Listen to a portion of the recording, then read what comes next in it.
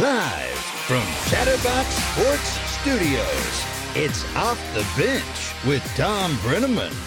Well, good morning, and a pleasant good Tuesday morning, man. Is it beautiful right here in the heart of Hamilton, Ohio. I mean, all week, we had the animals lining up 2x2 about 4 days ago.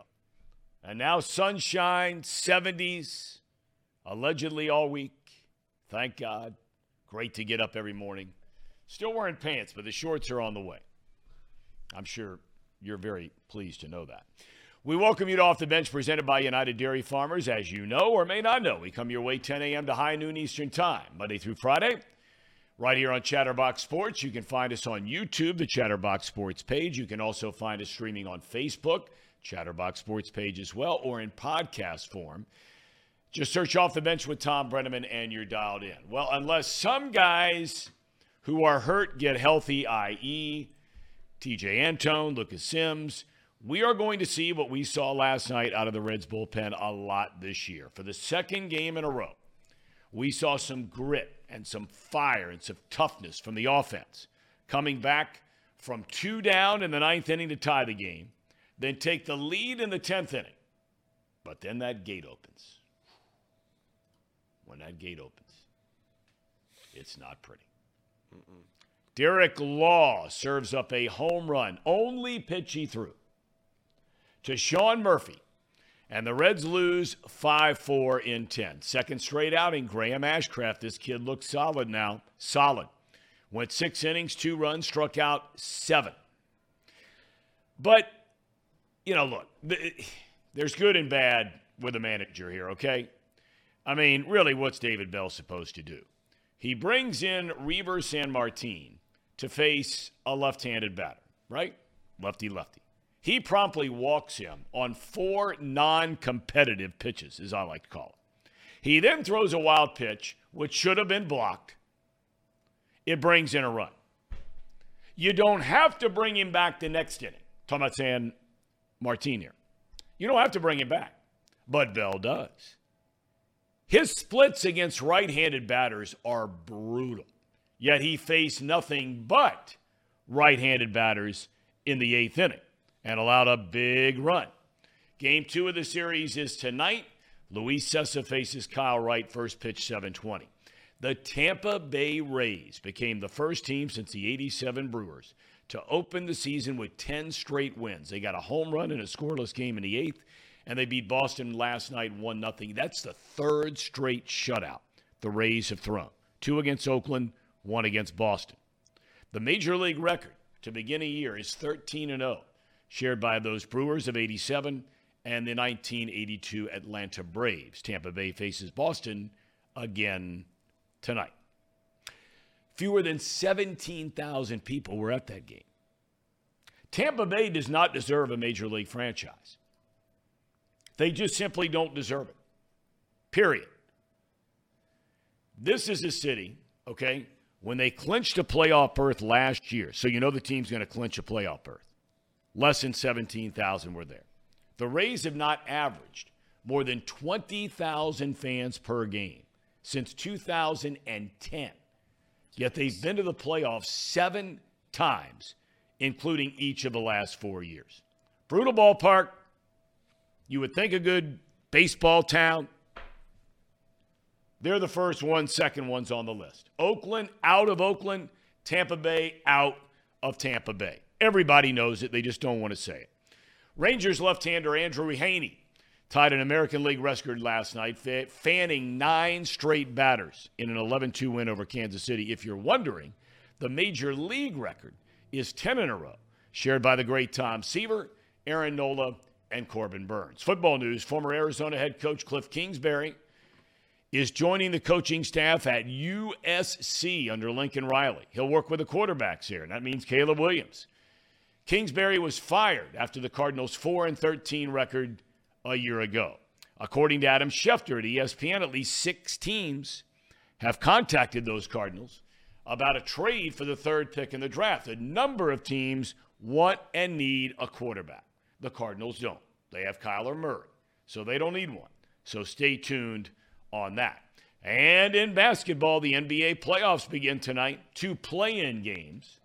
In the Eastern Conference, Atlanta goes to Miami. And in the West, Minnesota battles LeBron James and the Lakers. The winner of those 2 games tonight are automatically in the playoffs as the number 7 seed. They're in. The loser of those games tonight still has a chance to get in the playoffs when it plays the winner of the 9-10 play-in games, which are scheduled for tomorrow night. All right, coming up later in the show, Tracy Jones at 10:30, not his regular spot, at 11:30. And Paul Doherty will join us at 11. But, of course, we have started our tour around the National Football League, leading up to the NFL Draft. And today we welcome in, covering the Tennessee Titans, our guest is Buck Reising, a sports talk show host right there in Nashville on the Zone. He is completely dialed in on the Titans. Are we ready for Buck Reising? Just a minute. Just a minute. Okay. Yep. All right. Ready for Buck Reising. We're going to get into later on, by the way, this whole Reds thing. Because,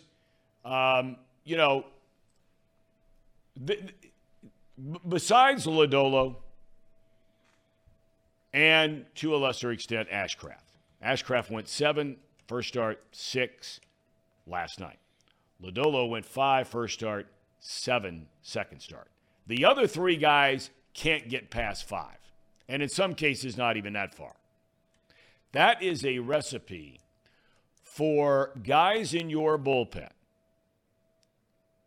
to literally not be able to lift their arm by the middle of May.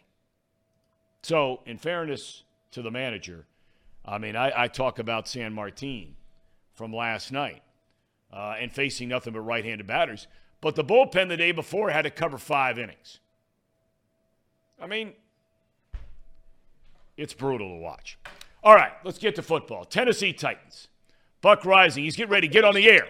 So we only have him for a short time. You're cranking it up in less than an hour, right, Buck? We're fired up on this Tuesday, but yeah, we got time. We got plenty of time to talk some shop here. All right, Buck. Let's start with. I like to play the game. First of all, thank you for your time today and for joining us. I like to ask the 3 questions: where have you been? Where are you now? Where are you going? Okay, so let's start with the Titans. We know that 2 years ago, because the Bengals played them in the playoffs down in Nashville. 2 years ago, they're the number 1 seed. They had a quarterback who was very efficient. May not have played well in that game against the Bengals, but very efficient, solid quarterback, maybe not great. Got Henry in the backfield, good offensive line, solid defense, number 1 seed. Then last year, what happened last year to the Titans? Well, to be honest with you, I think they were a bit fraudulent in 2021. And so 2022 was, I think, a closer version of what we all expected that football team to look like, despite them having gutted it out in a big spot, getting the number 1 overall seed that season, collapsing pretty dramatically against the Cincinnati Bengals. But I think ultimately the thing you have to come back to is, 1, health. They set a record in 2021. They used 91 players over the course of a season, and then did almost the same thing last year, 86. They were a mash unit, and the NFL changed the rules so you couldn't have unlimited amount of players returning from injured reserve in 22. And then, of course, they traded away A.J. Brown, which turned out to be one of the dumbest decisions in the NFL last year, for a team that has struggled mightily to get the wide receiver position right. Finally found one, and then let the Philadelphia Eagles take him all the way to a Super Bowl. So a couple of different things happened to last year's Titans team, but 2021 felt like a bit of a flash in the pan. 22 just felt like the bottom fell out. There seems to be, from the outside looking in, you tell me if this is accurate or not, because you've forgotten more about it than I'll ever know when it comes to these Titans. There seems to be friction might be the wrong word. Perhaps it's just a different vision on where the Titans are going. Maybe starting in ownership, but then you start drifting down to the general manager all the way down to the head coach and Mike Vrabel. Is that a fair statement or no? Yeah, I mean, I think it's a fair statement. This is Mike Vrabel's show. I know they hired a new general manager this offseason in Rand Carthon, but with Mike, his his presence kind of looms heavy over all of these things. Now, Amy Adams Strunk is the controlling owner here. It's been a night and day difference in the organization since she took control in that way. Bud Adams, rather, the founder of the Tennessee Titans, the Houston Oilers, going back through his family, they had a couple of rough patches, but Amy really got the thing right. And then in letting Mike stay and firing John Robinson as the general manager, it whether it was a power struggle or not, she definitely gave more power to Mike in the way that things are going to continue to be run here. And there has been a bit of tension in the last year. It's rare that you see a general manager who had, to that point, 6 consecutive winning seasons get fired in December of what was at the time a winning season. The Titans had a winning record when John Robinson was fired. And while Mike Vrabel didn't actively jockey for John Robinson to be let go, at that point, there was a general shift in that the organization was acknowledging, yeah, it's more about the personnel than it is about the coaching. And whether there was substantial tension there or not, Mike Vrabel was the one who was given the benefit of the doubt. So now they're in a different position. They're trying to reboot this thing. The 2019 AFC Championship was kind of the peak of what this Titans run was. And now that's no longer. They lost 7 straight games last year. Everybody is going to be hyper scrutinized. A lot of turnover has already happened on the roster, with yet more to come, probably in future off seasons. But yeah, things have certainly been tense. And now with Mike Vrabel in as big a personnel control situation as he's ever been, it's as much scrutiny as he's ever had on him in this job, where he's had a lot of success, to be fair. Look, I don't know if anybody around here really knows anything about it except for maybe Gene Smith, the athletic director at Ohio State, or the president at Ohio State. You know where I'm going with this here. Look, I'm an Ohio State fan, but I'll be the first to admit that the 2 most obnoxious groups of fans in the country are Ohio State football and Kentucky basketball. They think they should win every game and never lose a game and win championships every year. You must have seen my IU diploma behind me if you're throwing. Well, my Kentucky son's going to IU starting next year, so he was just there yesterday. We love the Hoosiers around here. So let me ask you this. Was there any legitimate fear when that story started to sneak out there last year that Vrabel might consider, if the opportunity presented itself, to go back to his alma mater as head coach? Oh, sure. I mean, they could double his salary. Like, the NFL does not have the resources that college football does, which may seem counterintuitive to a lot of sports fans, but I mean, that's the facts. Like, Ohio State could very easily double his salary and give him the kind of full control that we know that coaches love, right? I mean, these are inherently control freaks, and that's fine. They need to be in their positions. And Mike, in a different environment, would succeed at a very, very high level at his alma mater or any college football program that chose to try and bring him in. Now, how realistic that is for Mike, I don't think that it would have to be a very, very unpleasant ending here in Tennessee to send him from the pros to college. I think he wants to win a Super Bowl as badly as a coach as he did getting 3 rings as a player. I think it means a great deal to him, even as he loves Ohio State. So, yeah, absolutely real in terms of the threat there for Titans fans. But I think for Vrabel, he's going to try and see this thing through as much as humanly possible. And then if the escape cord needs to be pulled or whatever, if things go really badly here in Tennessee, you could do a lot worse than Ohio State, given that Ryan Day was getting a lot of heat with the way that things finished for them this season. But right now, it looks like they still have a lot of things to figure out as far as their NIL operations. It would have to be a much higher functioning outfit in this modern day of college athletics, I think, to really be an attractive proposition for Mike Vrabel to just up and leave of his own volition. Yeah, I think Day was taking a lot of heat. He certainly bounced back with the way they played Georgia in that semifinal game, but that's not what we're talking about here. Okay, where the Titans are now. If I hear you right, Buck, do you believe even in a division, which is there's not a juggernaut sitting around there in that division? Tennessee has been the juggernaut. of that division by and large. Jacksonville certainly was better last year and got to the playoffs, and they've got some players, but I don't know if anybody's quite sold on them, joining the ranks of the Chiefs and the Bills and the Bengals and that kind of thing quite yet.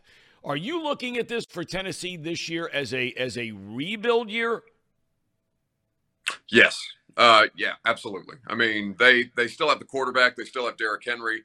But this is a rebuilding football team. You can't lose 7 straight games and blow up a lot of your veteran contracts the way that they needed to free up cap space just to kind of get themselves back in a state that's functioning, and not consider it to be a rebuild. You can call it retool, remodel, whatever. There's a bunch of different R words you can use for what the Titans need to go through right now. But this is a competitive rebuild as any that you will find in the NFL. Like I think last year was the anomaly. I really do. Seven straight games for a Mike Vrabel team to fall completely flat that way after going to Green Bay and slapping around the Packers.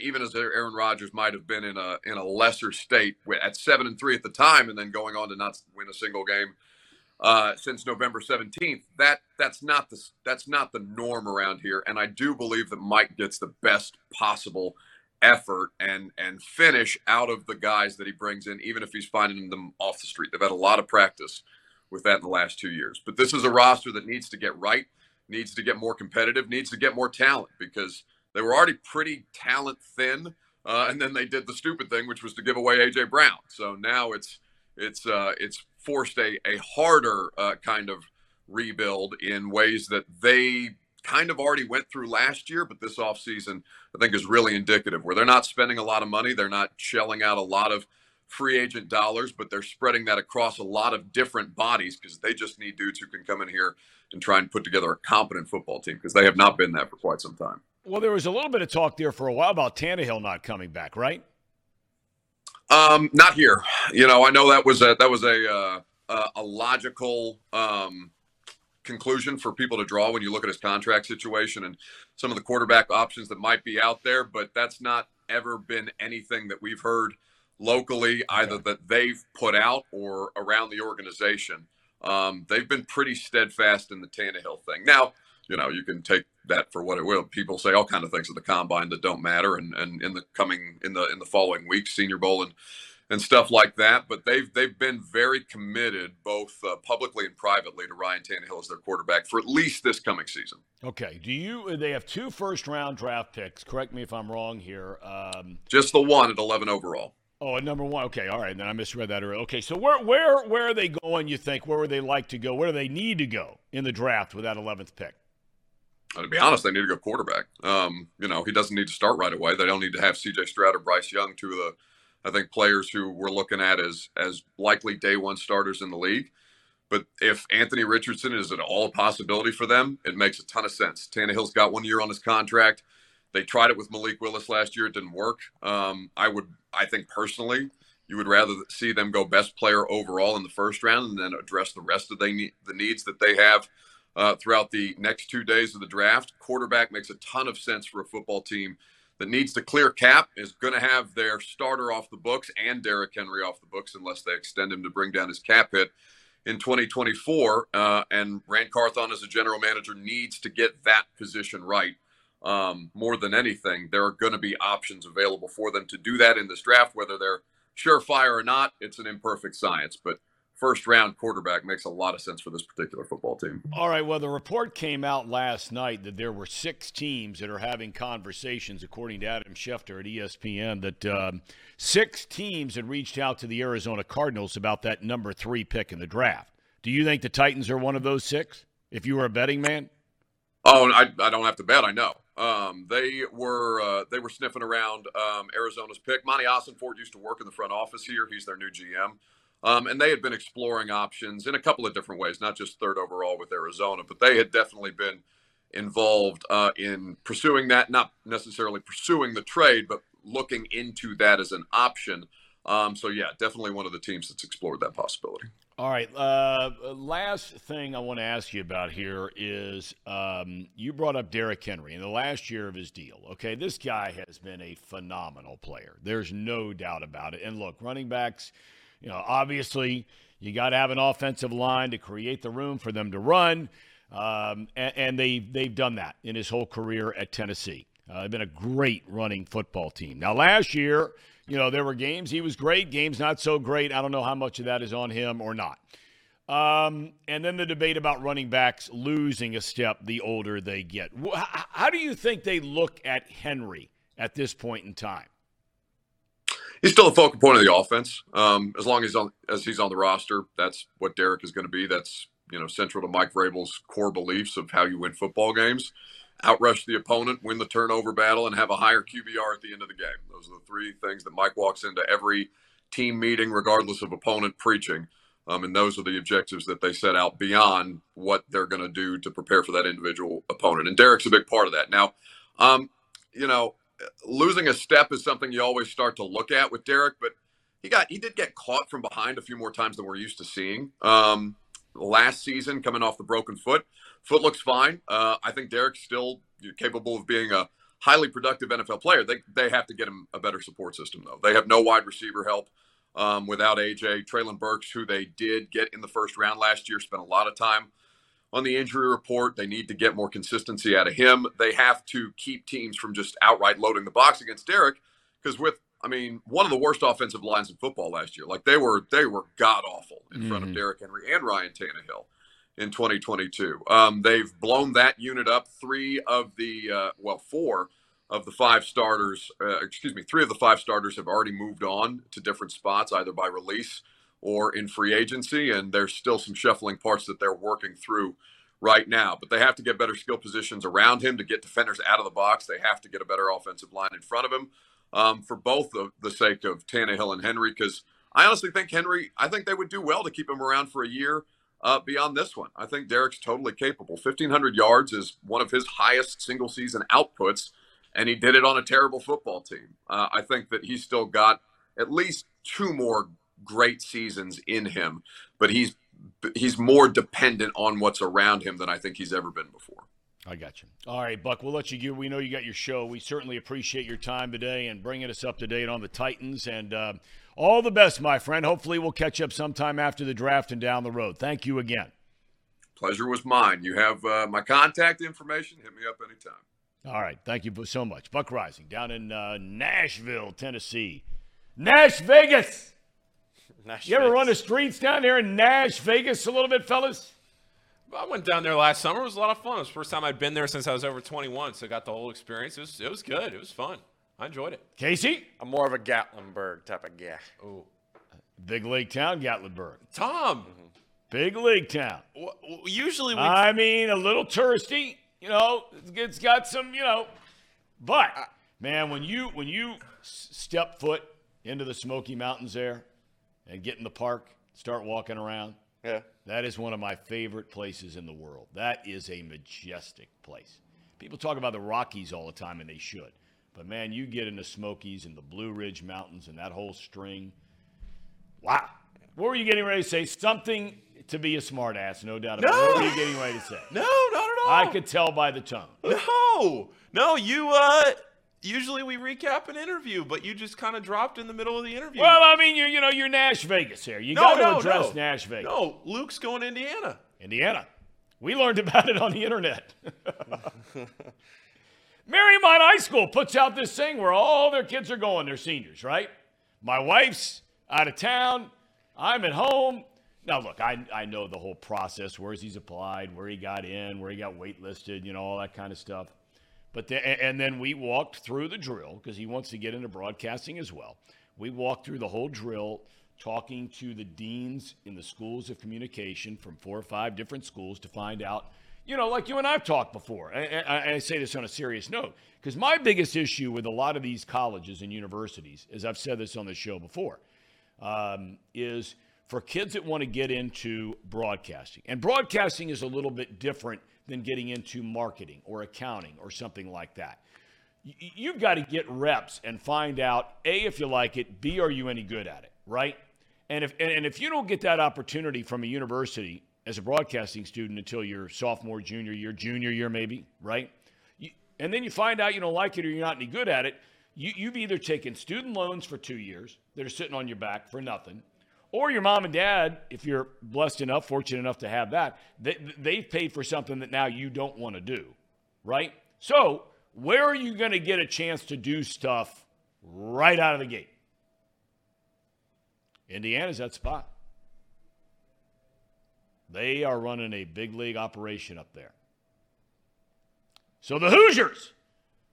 The bad news for Luke, as I told him last night, when I went outside and hung out the Indiana Hoosier Nation flag out front in our house, right? I was digging a little internet, checking out the Indiana football team, right? Mm-hmm. Both of their starting cornerbacks from last year, apparently are going to the NFL. They're going to get drafted. Pretty good players. So they have 2 brand new starters that will play cornerback. Guess who their season opener is against? The best wide receiving corps in the United States of America. The Ohio State University Buckeyes. What a tough test. I said, Luke, it's not going to be pretty. Buckeyes roll into town his very first game as a college student. How big league is that? That's their first home game? It's the first game, period, season opener. Golly. At IU. In comes Marvin Harrison Jr. He'll be broadcasting that game. What's that? He'll be broadcasting Yeah, right, that I'm game. sure. No, but we're very, very excited. We're very grateful. We're very thankful. We're looking forward to it. Hopefully everything goes well. Cool. So, congratulations. Thank you. We got Tracy Jones coming up here in a minute. Anything on your mind with Tracer, Case? It's kind of been a while. We're really getting close now to the big day. I'm glad you brought that up because last night I was sitting there thinking we were texting back and forth about topics, what we wanted to do on the show today, who we were bringing on and everything. Right. And I was thinking, there was a point where we had talked with Tracy a lot about the wedding. We got his thoughts, and we pretty much covered all the bases. We haven't really talked to him in a while about it, and we're less than 2 months away. I know. We're 50 days. No doubt. Yeah. So I think it's time to maybe revisit things a little bit and just check in and make sure everything's going all right. Let's just save this. Save this for Tracy. He'll be here in a minute. I tell you what, we've got one of the sharpest dudes in the world out there. Whoever B. Shelby is, I give it up to the guy. He's in our chat today. Uh-oh. But, he's bringing it up. Boy, there's a drive by Castellanos. Boy, I tell you, B. Shelby, you have brought your A game and creativity today. There is no doubt about it. To tell you, you could be running the marketing for Bud Light right now with such great ideas. How'd you like that tie-in? Did you like that a little bit? Really, really good. A lot of people are fired up about this whole David Bell thing and some of the comments that I've made and about the Reds and the Bull. We're going to get into all this a little bit later, I promise. Okay? I was being fair there in the open. I made the statement that guys are going to be leaking oil by May, that they had covered 5 innings in the bullpen on Sunday against Philadelphia. I brought all that up. So, look, manager's got to make decisions on what he's got and who he can use. We have fallen into the trap, however, in Major League Baseball, where we don't use relievers anymore for 3 days in a row. Now, I'm not talking about running a guy out there for 2 innings, 3 innings. I'm not talking about that. But, Jeff Brantley talks about it all the time. He loved pitching 3 days. In fact, he thought he was better on the second day or the third day. Little extra sink, little fatigue, things like that. A little better focus because you're a little bit tired. Tracy Jones can address this. Tracy, we're sitting here. Good morning, by the way. I hope you had a wonderful Easter. You look quite tan from being out in Southern California. What's it like to be back in the Commonwealth?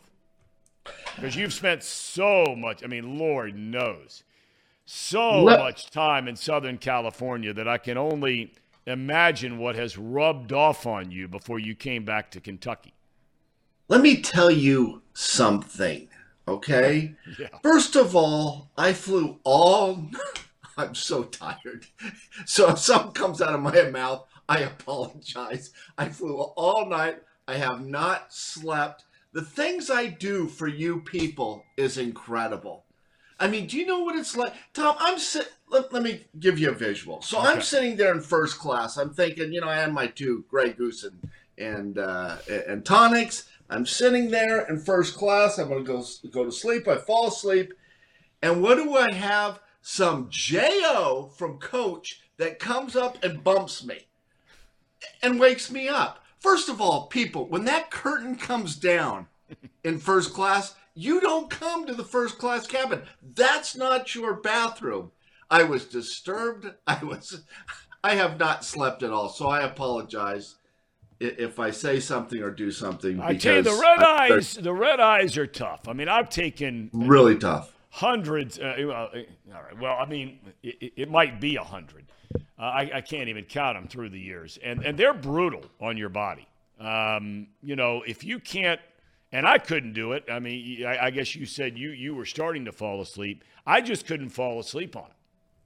Well, I fell asleep again, and then the guy next to me, who has the bladder the size of a thimble, he has to get up every 5 minutes, it seems like, to go to the bathroom. All right, but let me ask you this. Let me interrupt you. Let me ask you this, because I'm one of those guys who has a bladder the size of a thimble, okay? I like sitting on the aisle. In first class, you don't have the 3 in a row. You've just got 2 up front, right? Okay. Right. But what would have happened if he would have said to you when you got on the plane, said, hey, look, man, you might want to go to sleep. I have a bladder the size of a thimble. Would you mind taking the window seat and let me have the aisle? What would have been your reaction to that? I would have told him to mind his own business and sit in his seat and keep his mouth shut. I probably would have switched with him. I've got to know that. It's kind of like going in and I know that I'm going to get the French toast instead of the quiche, right? It's like those are the things I should know before I sit in my seat. It was just a miserable flight, and I'm so tired. I've got 3 doctor appointments today. My dentist, I'm getting my heart checked, and I'm getting my arteries in my neck checked. So I've got a really, really busy day, and I'm doing it on 0 sleep. What does that mean, you're getting your arteries checked in your neck? I mean, I've heard of people getting their heart checked and certainly going to the dentist. What does that mean? You know what? My very good friend, and Tom, I know you know him, Jim Lewis, is my best friend without a doubt. And we're just into this whole health thing and making sure that everything's checked. And it's one of those tests that they don't actually provide at your doctor's office, but you can ask for it. Okay. And it's one of those precautionary type of, remember, my 2 goals are to have FU money and to live to be 100, right? So that's part of my living to be 100 is I want everything checked. I just had my blood panels gone over for the 2nd time in 6 months, and now I'm gonna get my arteries and my heart checked. And I think it's something that people should do. It's a test that's only $99, so I think it's worth it. If there's blockage, they'll find it. And I think the rating as far as the blockage goes from 0 to 1,000. So if you have 1,000, you have an issue. You need to get heart surgery right away. But we'll see what happens. It's interesting you bring that up because I have a guy that lives down the street from me who is, just to look at him, is the model of great health, right? Right. I mean, this guy, his name's Terry Howe. He's a lifelong Cincinnati guy, great guy. Big athletic, works out, whole 9 yards. About 3 years ago, all of a sudden I don't see him around much, and I see his wife. I'm like, where's Terry? She's like, he went in for, opened him completely up, right. And, heart surgery, right? And I was right. like, wow, what happened? Said, well, he went in for his regular physical, didn't do a test kind of like what you're talking about. Yes. And she explains to me this test you can talk. It's some kind of calcium test for your heart. That's what I'm getting. That's okay. exactly what I'm getting. It's interesting you bring that up because fast forward about 2 months later, I'm down visiting a friend of mine in Florida. Guy lives across the street from him in his 70s, retired guy, and he feels like he's having some heart things. So I say to him, I said, look, I don't know anything about anything. I said, except for this is what happened to my neighbor. So when you go up to your doctor in Sarasota, bring this up to him. It might be worth exploring. Turns out it saved his life. So you sharing this is great stuff, and we appreciate it. All right, now I want to get into you with some of this red stuff, okay? Look, from an offensive standpoint, by and large, okay, they have played well enough to have a better record than 4-5, and they've shown a lot of grit and a lot of toughness. To come back the way they did against Philadelphia 2 days ago, the way they came back last night to tie the game and then take the lead before losing the game. For a team, okay, and this was one of the questions I brought up months ago, okay? And we've talked about creating a winning culture even all the way down in the minor leagues, which you played on some incredible minor league teams with some incredible minor league talent, right? Yep. And that wave came all the way up through the big league club. The core of that group that you came up with won a World Series in 1990. Yep. What does it do to a team, Tracy, when it starts to happen over and over, where the bullpen starts to just, give it up, give it up, give it up, give it up? Let's start with what that does to position players. Does it do anything in the clubhouse? That's a great question. And this was actually an issue with the Reds going back, I want to say, like 3 or 4 years ago. Remember, they were a pretty decent team. Yep. And then you turned it over to the bullpen, and it just exploded. And maybe that's what we're looking at again. The number one, if I was a general manager and I had to build a team, of course, we're talking about the starters, the 1, 2, 3 guys. But that bullpen, Tom, we've talked about it before, nothing more important, because all that starter has to do is go 5 innings, and then you turn it over to the bullpen, and it's lights out, right? You're in good hands. As a position ball player, I played with the Tigers in 1990, and I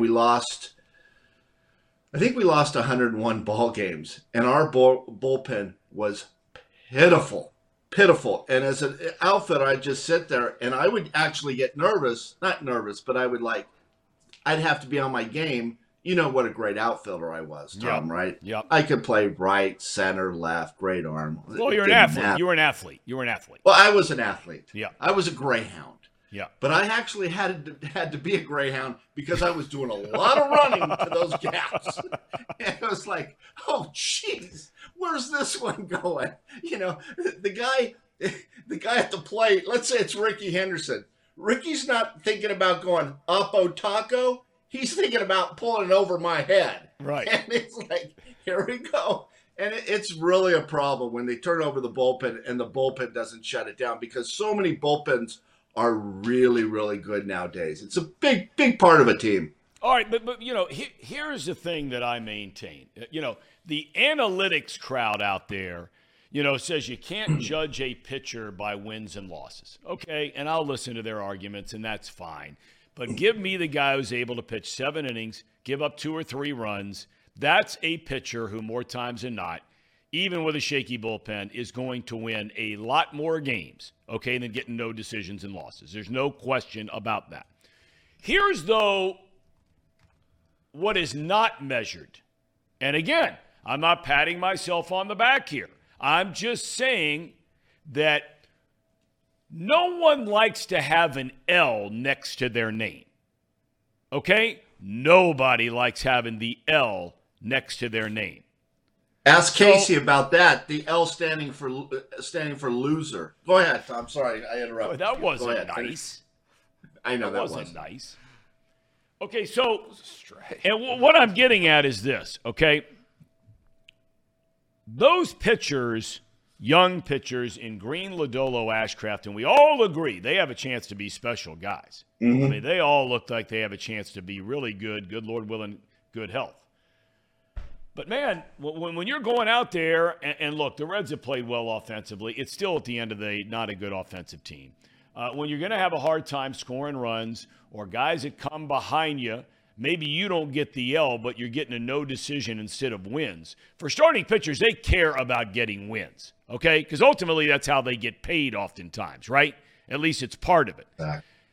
I just feel like, it's great to have these young guys in the starting rotation, but what is this doing to them mentally? You bring up getting wins and getting, having the L. That's a big deal. I mean, think about it. You're busting your ass for 6, 7 innings. And you see the manager, you see David Bell walk out, and you're thinking, I don't want to come out of this game. I might be gassed. I might be tired. But I'll tell you what, I'll do a lot better job finishing this game than that guy in the bullpen. And it's really got to be tough for those guys. Tom, it is about wins and losses. It is about that record. And it's got to be extremely frustrating. Remember, guys, I'd rather go 4 for 4 and lose than go 0 for 4 and win. And this is an example of that, right? Those guys, it's not. You don't mean that. Come on. Oh, absolutely. And I hope there's a bunch of kids watching this show right now. That's exactly what I meant. I didn't stutter, Tom.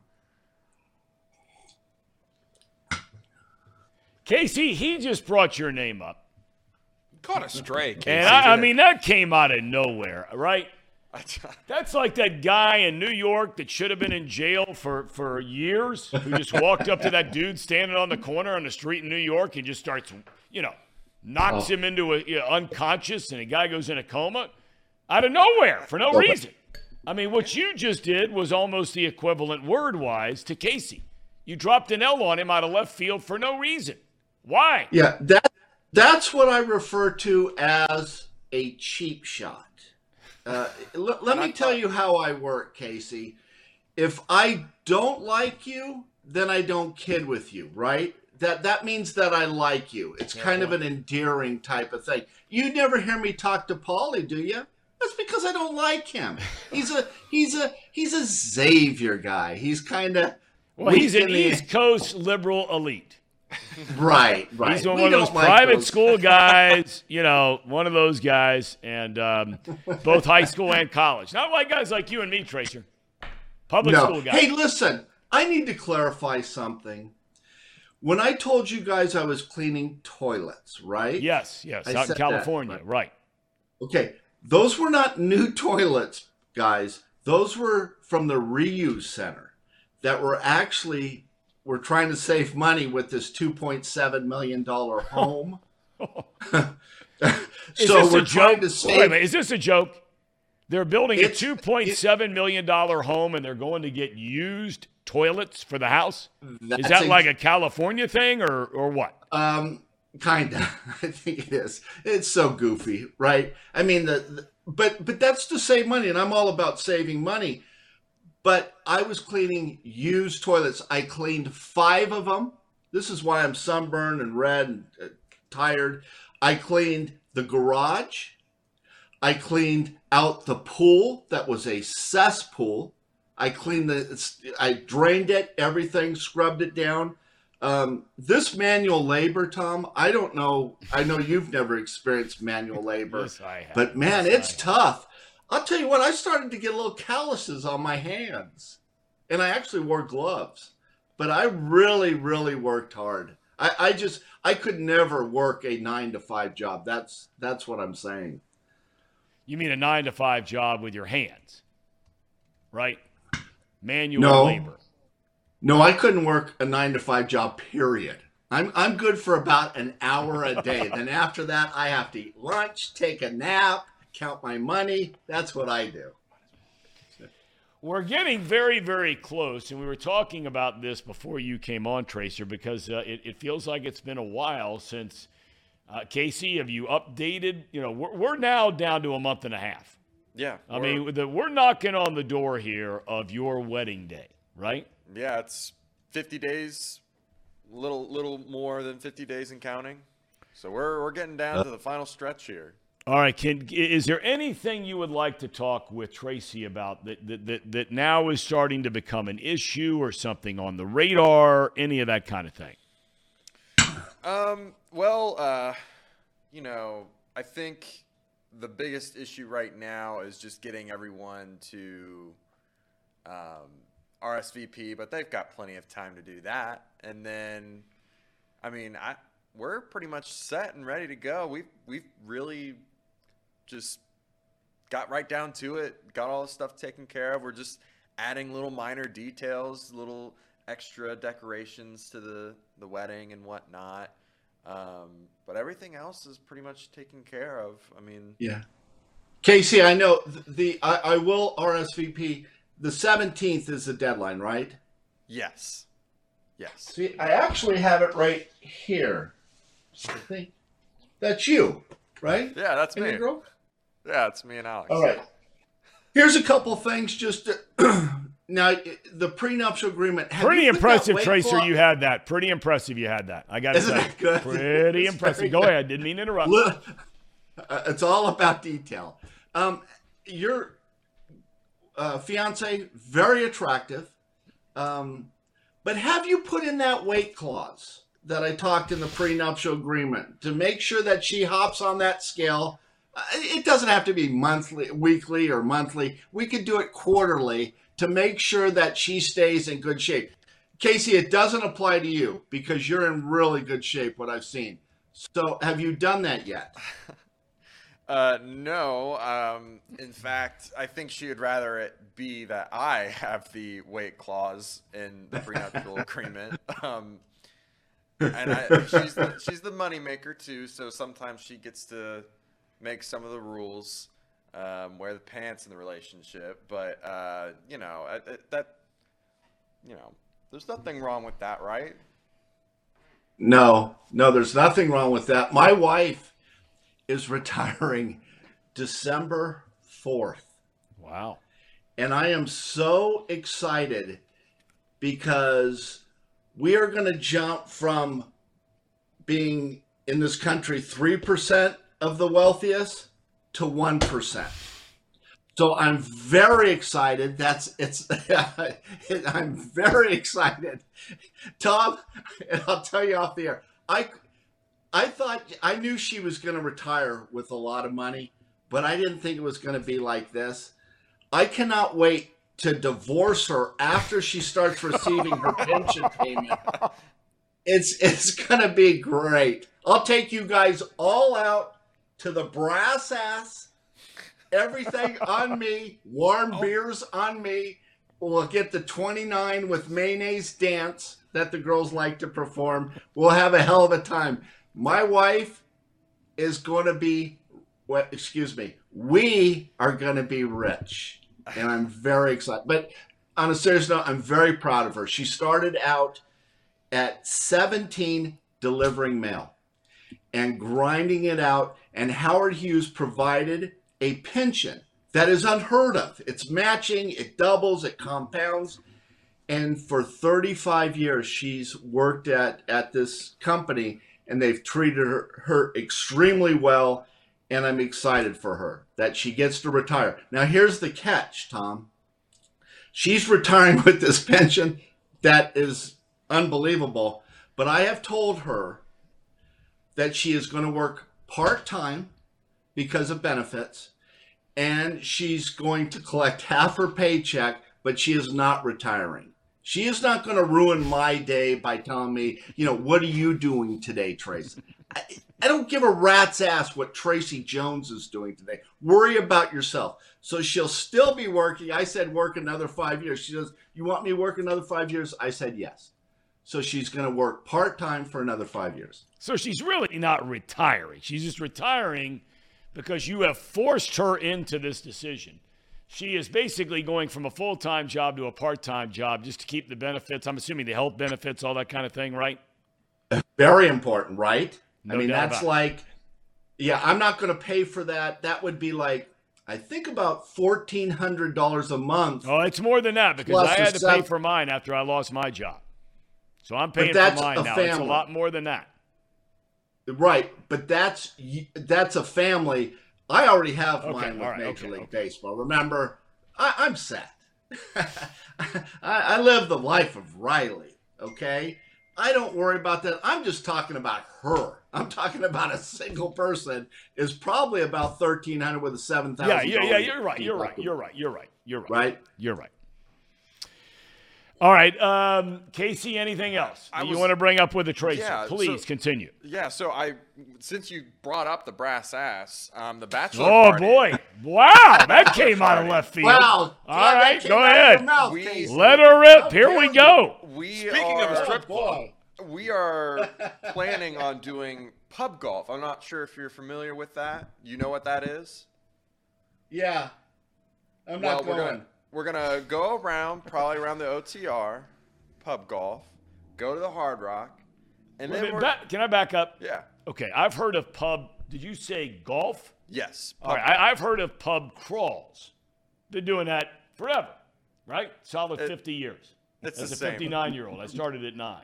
I'm pretty sure it's the same. But what is pub golf? Well, it's like you bar hop, but you have it's just like golf for a pub though. And you have a group and you're supposed to hit or drink a certain amount of drinks and hit under a certain amount of, like, you have to drink in one gulp or like one sip a certain amount of beers. you got par on a beer. Yeah, you got par on beer. It's a par 4 for a 24 ounce Of beer. Michelob Ultra. And everyone's got to do Miller it High Life. in your group. Does that make sense? No, it makes no sense. I'm asking you, where does the golf? I mean, so if you're going into a bar, is there like one bar you got to drink like 3 because it's the equivalent of a par 3, and then you walk in? I mean, you're not doing it that way because you wouldn't be able to stand up after the 3rd hole. No. But I'm saying, what do you do there? I don't get So the golf it's, tie-in. It's like you take one, like tall draft beer, right? Mm-hmm. And you got to finish it within 3 chugs or 1 chug or whatever. And that would be your par or whatever. And then you go to the next bar. And maybe it's... Do you know anybody that can drink a glass of draft beer in one gulp? Yes. Well, I guess you never would have to do one gulp. You'd have to do it in 3, Yes. right? On a Correct. par 3. Yeah. Or a par 4, 5, right? Yeah. Okay. Gotta eat. I got you. All Okay, right. now I'm getting it. But there's also like other challenges like shots, how many shots that you can take Oh, at boy. certain spots. And you progressively get Whoa. more challenging. Whoa. as Do you think go. that's wait a minute, hold on. Do you think that's a really good idea with Tom's drinking problem that he has? Do you Hey, think that's I good? just got through, thank God, Lent. And I was in some positions where it would have been right up my alley to have a cold cocktail or two. Well, the thing is, if you're in a group, right? If you do it in a group, we don't necessarily have to all do it. We can just have one person do this hole and then you score it that way. So then you don't get super wasted, but we haven't really decided on that yet. We haven't decided if everyone's doing the challenge at the bar or if it's based on teams. But anyway, Is Paulie going? Is Paulie going? Paul's not old enough to drink yet, I don't think. I'm I going don't if you're wanna going, be- Tracy. Well, I'm not going if you're going because I'm not going to be associated with a bunch of dorks. See that? I knew that answer was coming, so that's why I'll leave the ball in your court, Tracy. I'll be there, boys. I'll be there. All right. I'm a lot of You have fun. any dates on this yet, Casey, or what? Because some of our friends here on the chat, they might want to just meet you and have a celebratory, congratulatory beer at one of the stops along the way. Or maybe you'd rather just keep it to a small group. Tracy might have a problem there if you start opening it up to others. well, we haven't set a date yet, and after the beer hopping, we're gonna go to the casino at the Hard Rock, which I know Tracy probably doesn't like that much because Risking money. But then after that, brass ass, Whoa! maybe. I don't know. That's a Sounds crossover. like a big league night. You know what? You don't want to be out in Covington late at night. A lot of things go down in Covington after midnight. After midnight gets a... You know what? The whole thing with drinking, and Tom, I don't know if you would agree with or disagree with this, but I really judge people when they drink because their true personality comes out. Like, you know how I'm a jerk on this show, right? Because I'm sober and drinking coffee.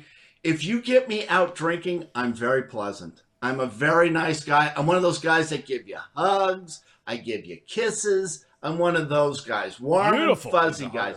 Beautiful. But I don't like the guy that gets all muscly. Yeah, wants to starts fight. talking about himself, starts bragging about himself, how much money he has, that he plays with for 5 major league teams. I don't like those guys. I like the guy that is nice and friendly. And I tell you what, when I'm out and I start drinking, I pay for all the tabs too.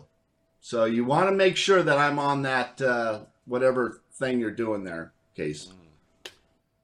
Well, everyone in the office, and you included, Tracy, are invited to come. All right. Well, I can't wait. I know it's going to be after.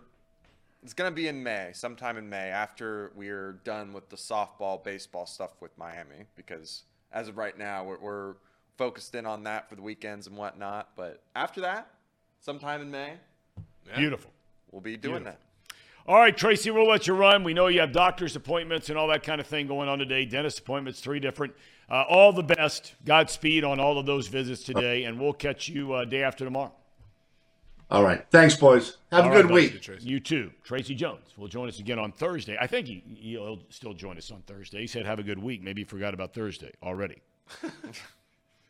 All right, Ham and Eggers, take it away before we get to Doc. Talked about bladder size of a, what did he say? What did he say? What do you call it? Whatever. I don't know. Take it away, boys. Ham and Eggers, Mr. President. Take it away. It's that time of the show, the Ham and Eggers. These guys are great. Trust me, I would know. I introduce all the best segments. Well, the Tracy Jones Report. Hold on. There we go. Tracy Jones Report is brought to you by Encore Technologies. Encore Technologies provides IT solutions for a data-centered world with a suite of services from mobile computing to desktop to data center, supporting both centralized and work-from-home computing models to improve efficiency and productivity. Right on your game today, Casey. Visit encore.tech. The path to innovation begins here. There's also, right here in front of me, got a new bottle this morning, a new premium alkaline water out that is Pawnee, and it's made right here in Hamilton, Ohio. Pawnee uses natural limestone filtration, unlike the artificial processing that many other brands use. The result is a healthy alkaline water that is also the best tasting water in the world. Visit their website at pawneewater.com. That is P-A-H-H-N-I water.com. P-A-H-H-N-I water.com to see where you can buy this great tasting water. Get your coffee from UDF, bet with Betfred, drink Pawnee water, and get your technology solutions from Encore.tech. Casey, I got to tell you, I'm battling through an injury. An injury? And I don't know how I sustained it.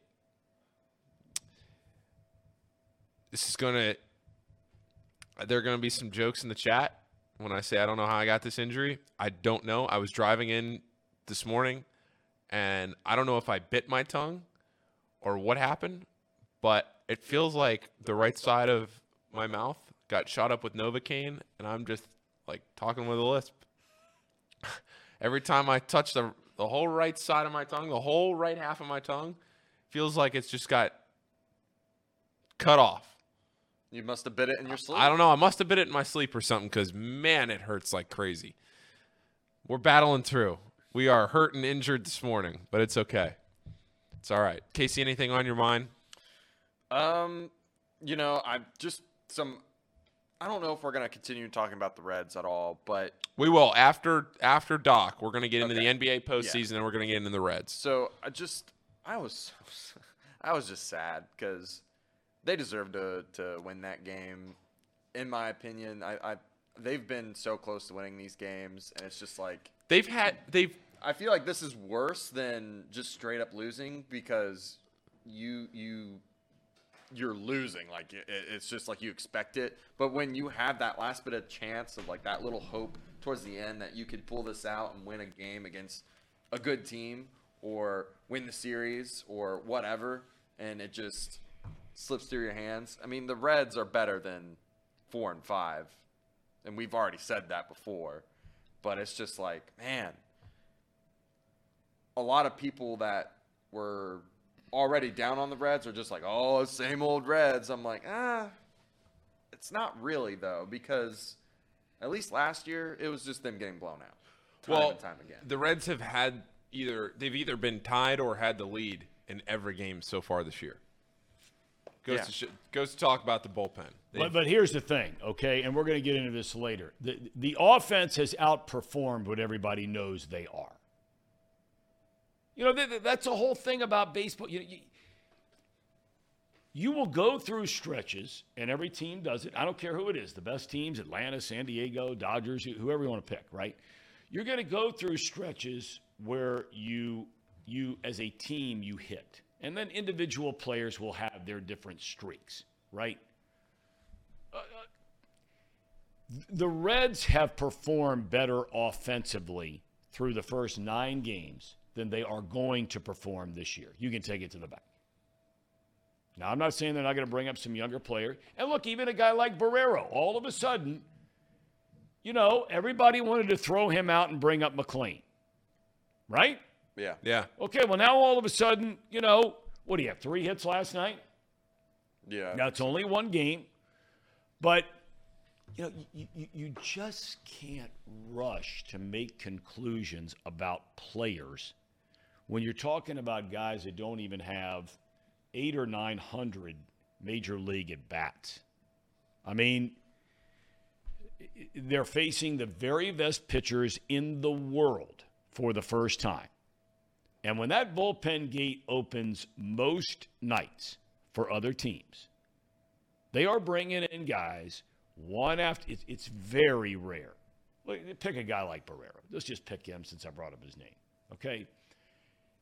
He's going to see a starting pitcher in a game, which most of these guys he's seeing for the first time. Not all of them, because he saw a few last year. So he'll face a starter for 2 at-bats. Because starting pitchers aren't going more than 5-6 innings by and large in most games. Okay, well, now his 3rd at-bat, here comes a guy throwing 98 out of the bullpen. His 4th at-bat, here comes another guy throwing 100 out of the bullpen. Okay? With sliders and change-ups. It is not easy, man. It's the hardest thing to do in sports. So, but the Reds as a team, on an offensive standpoint, they have outperformed what the back of their bubblegum cards would say. Small sample size for most, albeit. They have outperformed what the card says through 9 games. That's not going to continue. You can make the argument, conversely, that Hunter Green is going to be better than he was his first 2 starts because he's not been good. He's had moments and flashes, but, I mean, he's pitching like a young man, pitching in the big leagues from opening day for the first time ever. That's what he's pitching like. He'll have an inning where he pitches, you know, first inning. Boom, boom, boom, 1, 2, 3, 11 pitches. Second inning, 30 pitches. Can't get out of his own way. Pitch clock violations, all this kind of thing. Lodolo and Ashcraft are not going to go 6, 7 innings every game. They're just not. They both have had excellent starts, 2 of them each, to begin the year. But that bullpen, you know, like I said, T.J. Antone comes back, if he comes back. And Lucas Sims will change the face of that bullpen overnight because those 2 guys have great stuff. Those are legitimate, big-time Major League relievers. Yeah, they are. Yeah, there's no doubt about it. Antone especially. That guy breaks my heart, what's happened to him. I really don't know. Look, I don't have any inside information, but it just seems like every time he's ready to come back, something happens, right? And that's a guy who I think could have been a better starting pitcher than any of the guys they have in that starting rotation right now. His stuff is that good. They don't even have him on the roster. All right, we have, let's see here. Trace Fowler informs us that he admires Antone for coming back. True. 2 Tommy John surgeries, no debate about it. No debate about it. But let me ask you this. All right, let me ask you this. Okay. All right? And I'm going to wait because Doc, I think, is coming on any minute now. But I want you to, a little food for thought here.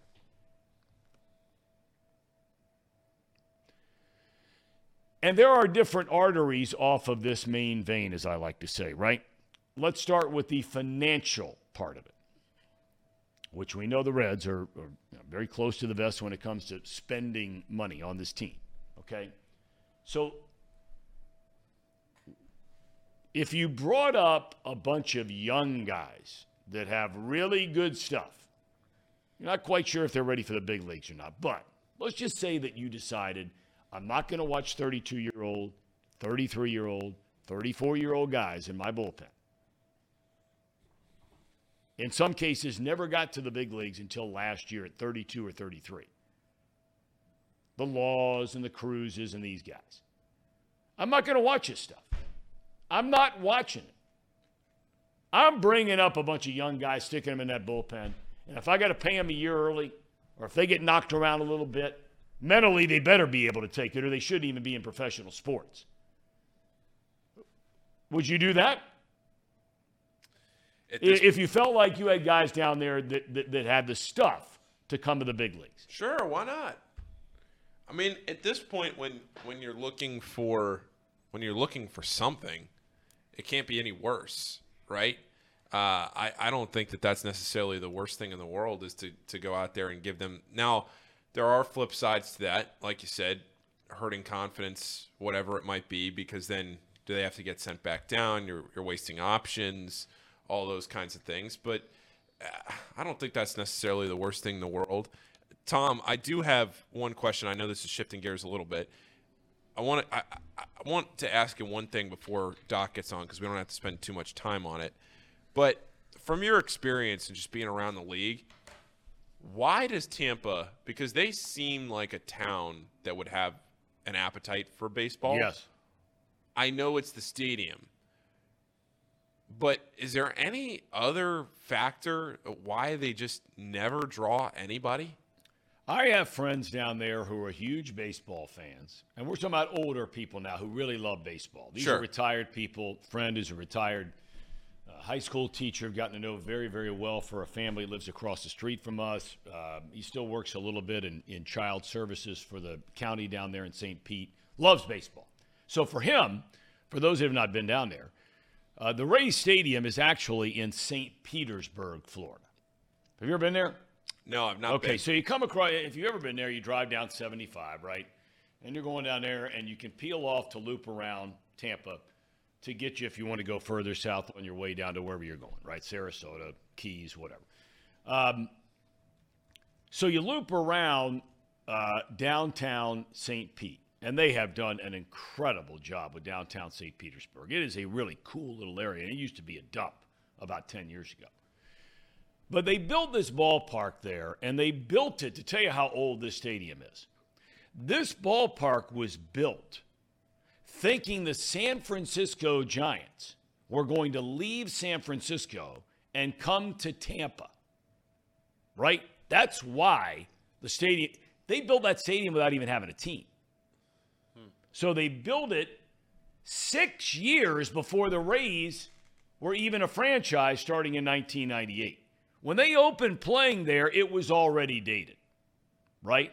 Now, down in Florida, you have to have, and it took the Marlins 2 decades to figure this out, you have to have a dome stadium. Now, retractable would be perfect, but this is a completely dome stadium. It's a dump. But, you know, people down there tell me because of the location and the traffic is so bad, going from where a lot of the season ticket holders might be in Tampa to drive down there and to try and get over there that particular time of day, it's just really hard and all these kinds of things. And then they'll use the stadium. Look, once you get in the stadium and you sit down, right, you're watching Major League Baseball, and it's not a terrible place to watch a game. It doesn't have all the amenities that the new places have. There's no doubt. But, I mean, I went back and looked at their attendance figures for the entire life of the franchise before our show today to make sure I had the numbers right. It's just mind-boggling. And there are a lot of people that live down there. Tampa is a huge city. right? Bleeds right into St. Pete. I mean, hell, they're almost bleeding into Sarasota now. It's a huge area with huge baseball fans. I mean, high school baseball, college baseball. They love baseball in Florida. I don't know why they don't draw. And you're not seeing – you're seeing a great product. They've only been to the World Series one time. They got beat. Or two times. They got beat. But, man, 4 years in a row they've been to the playoffs. I mean, think of the Reds, okay? And they're not drawing anybody anyway. Somebody brought up in the chat they're averaging 23,000 a game. The only reason they're averaging 23,000 a game is because they sold 45,000 tickets in the first game. You take that out, they're under 20. But can you imagine if the Reds had a game where they were playing at Great American Ballpark with a chance to clinch a divisional title? There is zero chance there would be 17,000 people there. They may not sell it out, but they're going to have 28, 30, 31, 32, 34,000, right? I think they would. I think Great American at this point, if they were competing for a postseason spot, they would be. Well, you know what? You say that, and I'm not going to buy it for a second, and here's why. Because in 2010, everybody and his brother tells you they were there when Jay Bruce hit the home run, right? To clinch the National League Central Division. Yeah. It was the first time the Reds had been to the playoffs since 1995. They had the one divisional or the one game playoff against the Mets in 99. But 2010 was the first time they played a game to clinch a playoff spot since 1995. Not even close to sold out. So, I've said 1,000 times before, Cincinnati is not the baseball town everybody around here thinks it is. It's not. They've never drawn 3 million fans in a season. And they had a 58,000-seat stadium for arguably the greatest team that has ever been assembled in baseball history. And they never drew more than 2.5 million. So to say they, but anyway, we're back to the point now. Okay, I'm getting off track. But the Reds would draw a big crowd for that game. Yes. Right. Okay. They draw more than 17,000. Well, they draw more than 27,000. Oh, no doubt. I think that they would be in the low 30s. Probably. And maybe if it's a Friday or Saturday night, maybe they sell it out. If it's a Tuesday night, Wednesday night during the work week in September, probably not. But Friday night, Saturday night, Cardinals are in town, somebody like that, Cubs, you got a chance to clinch, maybe they sell out. But the point being is that gives you an idea of that whole Tampa Bay thing. I mean, and I said it before and I say it again. I love Tampa, Florida. I love going there. Love it down there. I mean, I was going down there as a little kid when the Red Spring Training was there in Tampa, and they played at Al Lopez Field. First time I ever saw a Reds game was when my dad got the job in 74. We're living in Virginia Beach, Virginia, and we go down to Tampa, Florida for his first spring training. So the first Major League Baseball, well, I saw another Major League Baseball game as a kid, but the first Reds game I ever saw was in Tampa. And we go there every year for spring break. Love Tampa. But, man, how they have a team. Them in Oakland. And it's a shame. For that matter, I got to tell you, Miami should not have a team. They're in the same boat. I mean, they're averaging 13, 10, 9,000 fans a game. So where would you put these teams? Well, you got to go Vegas number one. Without a doubt. You got to put a dome out there. Well, no question. Yeah. Build a retractable dome in Vegas. Right? Baseball fought that whole thing, and now they've watched every other sport go into Las Vegas, and per usual, Major League Baseball is last to the dance because they're worried about the gambling. But now they're all in bed with the gambling.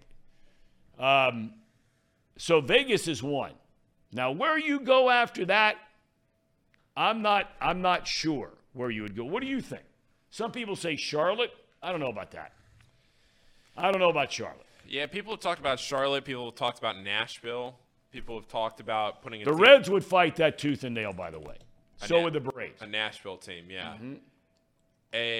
People have talked about putting a team back in Montreal. That is where I would consider going. Putting a team back in Montreal? Yeah. Yep. What about Mexico City? Yeah, that's what I was just about to say. Do you think they do that? I think that you could pull that off easily. Easily do that. You can't put an look unless they dramatically change something. You're not going to put an NFL team in Europe. The travel is just too brutal. I know they talk unless they create a whole division. Yeah, well, that's what I'm saying. Unless you do something really radical out there, but to stick a single team over somewhere in Germany or London or wherever it might be, you're going to need to do more than that. But look, Mexico City. I mean, look, from Cincinnati, you're getting to Mexico City faster than you are to San Diego or San Francisco. Yeah. Right? Yeah. I think you got to consider that. Is Louisiana too close to the Astros? Louisiana would not work. They wouldn't put a team in New Orleans. I don't know. I was just thinking of like what other like professional sporting teams there are that are very big in other towns like. Yeah, I mean they're not putting a team in Memphis. They're not putting a team in. And Charlotte does kind of intrigue me, but how close that is to the Braves. Yeah. You get a little bit of the Nationals down there too might fight that because I know Masson's coverage gets down into the Carolinas. I'm looking at the map right now. I don't know. I wouldn't. Nashville, Vegas, and Montreal are the first three to come to mind if you talk about moving cities. I think baseball would give long. I think it would come down to Mexico City and Montreal for a second one behind Vegas, if you were going to do it. Maybe all three. Although Miami's not going to go anywhere. They have a brand new ballpark, ton of money down there. They're not going to do it. But Tampa Bay. Now some would argue, and I'm not down there. I don't know. I've heard many people make the argument that if you were to move the stadium and put it in Tampa, right? Retractable dome, all the amenities, brand new place, you'd see a different result. They made that same argument in Miami because they were playing at old Joe Robbie Stadium, right? Now Hard Rock Stadium where the Dolphins play. That did not have a retractable dome. They fought the battle of the afternoon rain. People didn't want to come down there because, you couldn't go to batting practice. If you want to bring your kid to sit there and watch BP, you couldn't do it because half the time they didn't have BP because of the afternoon rains they get down there. And everybody said you build a brand new stadium in downtown Miami instead of up in Lauderdale or in between Lauderdale and Miami where Joe Robbie is. You're going to draw fans. Nope. Crummy product. Ownership spends no money. Derek Jeter went in there. He found out what it's really like. And they have got it is a really nice place to watch a game. It's a cool place to watch a game. That stadium in Miami. It's just cool. It's kind of hip. Funky little area right on the edge of a little bit of edge to it. And, but nobody's going to those games. And they said, build the stadium. They will come. They've not come. Now, you could say it's because, they got a crummy product. I don't know. Mousecop makes I know he's messing around. He says, I don't think Austin would work, too hippie. They don't value pastimes like us true Americans do. I know he's messing around saying that, but I don't think Austin would work either. It's been growing. It's growing at a pretty rapid pace, but you're so close to Houston. You're so close to Dallas to then complete that triangle of putting another team in there. I just don't know if Texas, because that's the other thing is you'd be putting three teams in Texas that are all close together. It's not like spreading a team out west more. I just don't think that putting a team in Austin would work too much. Virginia Beach has a AAA team right now. Obviously, you are intimately familiar with that team, Tom, down there in Virginia Beach. Yep. But yeah, I think the first three cities you're probably looking at are Nashville, which I don't necessarily think would happen, but it could happen. Could happen. But Vegas, Montreal, Nashville, those three. I tell you what's amazing I don't know if you guys saw the thing that came out in the Sports Business Journal yesterday about the attendance in the NBA. Yeah, isn't it record-breaking? I'll tell you, man, and I don't follow the NBA all that closely, but they went through every single team's attendance, and attendance is up, way up overall. Set an all-time record in the history of the NBA. But in one of the columns where they had average per game, they had percentage of capacity. And I'm going to tell you what, man, it is unbelievable. Every team in the league, with an exception here or there, was up in the 90%, and multiple teams were at 100% capacity for the season. It's incredible, especially with all the players that sit out some games. I know they're trying to change that rule or like make it so then they can't win awards and whatnot, but like, there's a lot of teams that will sit their best players just to give them rest time, and man, that really is incredible. I did see that article though. I didn't read it, but I got to go back and see if I can find it, because I just couldn't believe how well those numbers are. I'm going to see if I can find this thing, because I eventually deleted it, but I had read it all this morning. Did you guys find it? No, I don't have that graphic. I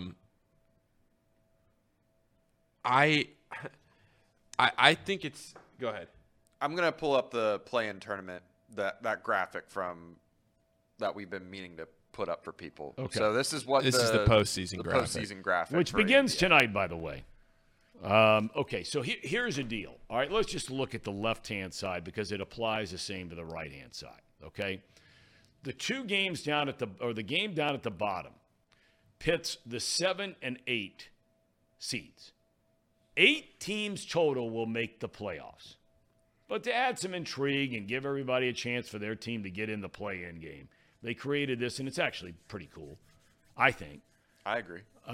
So the winner of that Lakers-Minnesota game, the winner, is automatically in the playoffs, and in this case would play the number 2 seed Memphis Grizzlies. They'll go in as the 7 seed.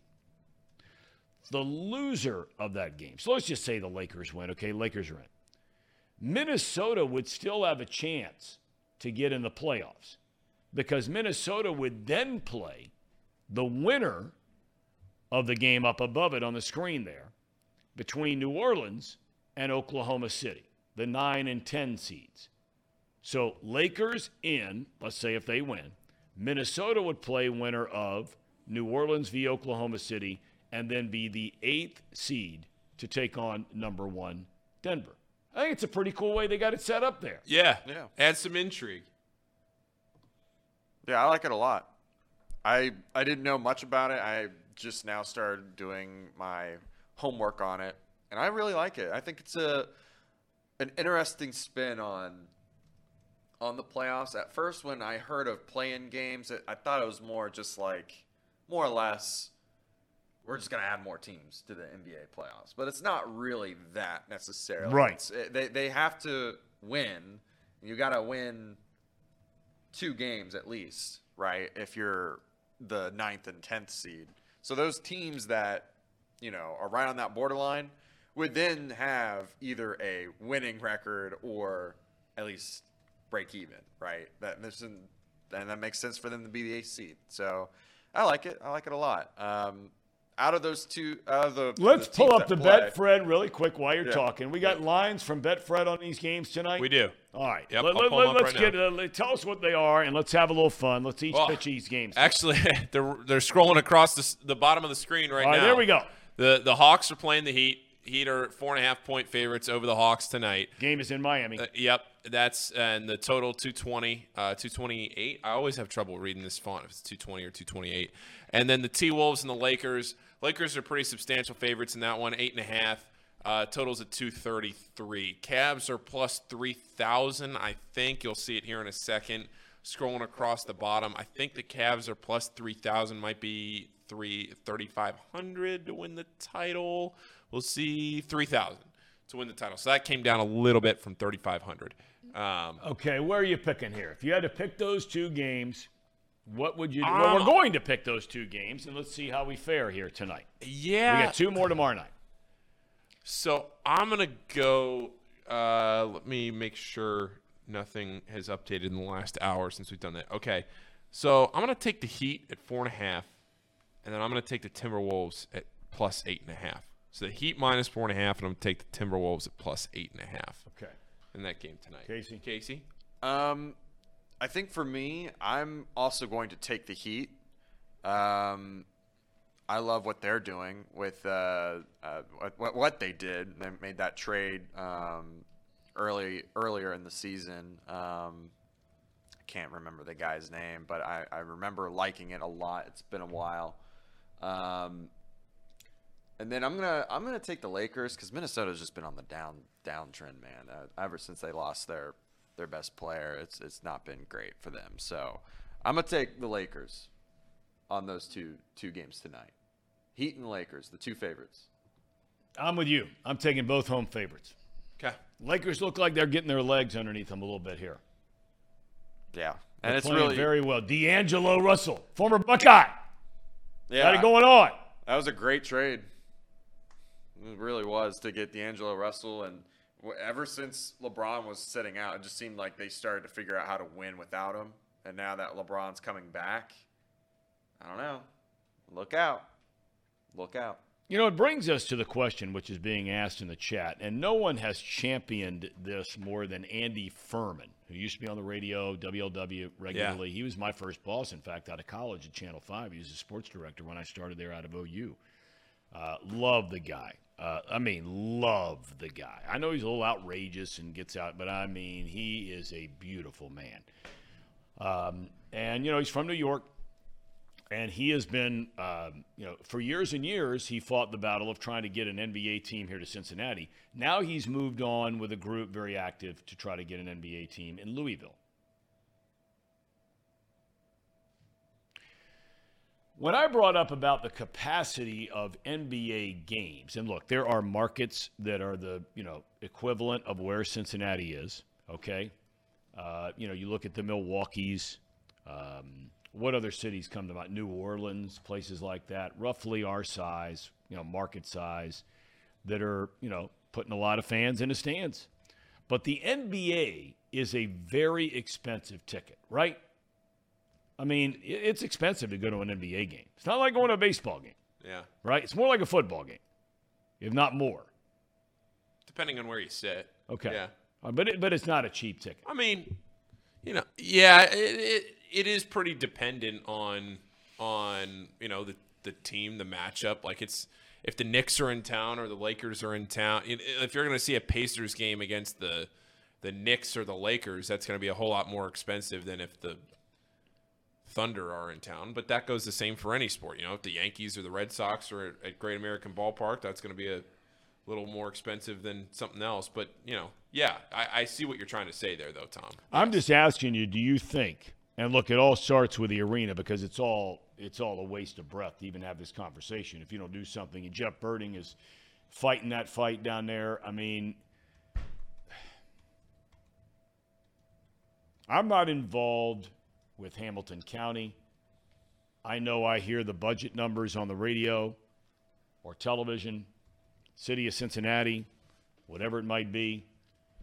But it just blows my mind that they have done nothing with that arena down there since the 1970s when it opened. Yeah. I just can't believe we live in the city we live in. And I've lived in multiple cities during the course of my life. I've not loved living anywhere more than here. I love this city. But it is embarrassing that we don't have what Kansas City has. We don't have what Boise, Idaho has. We don't have what Des Moines, Iowa has. For that albatross down there and what it could be.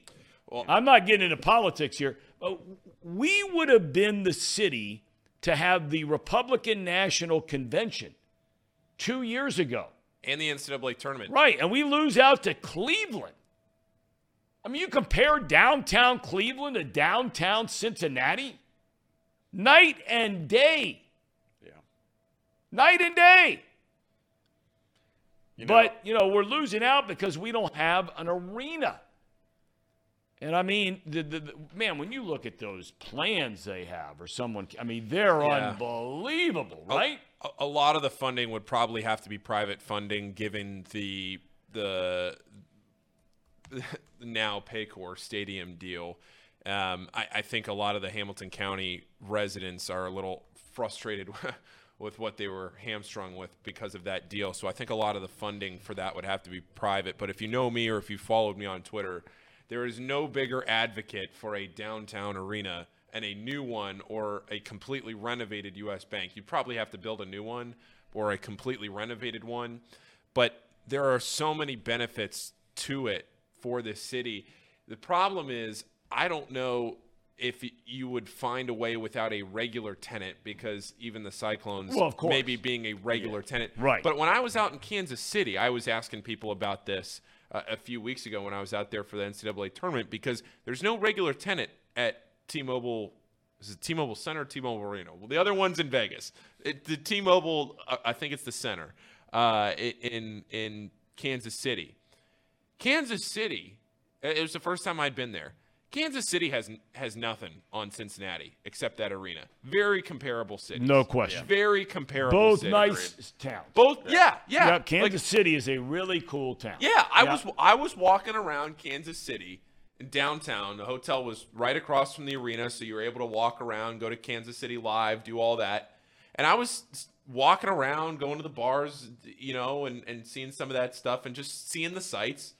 And it was eye-opening to me looking at what Kansas City has and thinking what Cincinnati could be simply with the addition of an arena for, like you said, Tom, not just sporting events, concerts, whatever else, conventions. I know they have the convention center. I get that.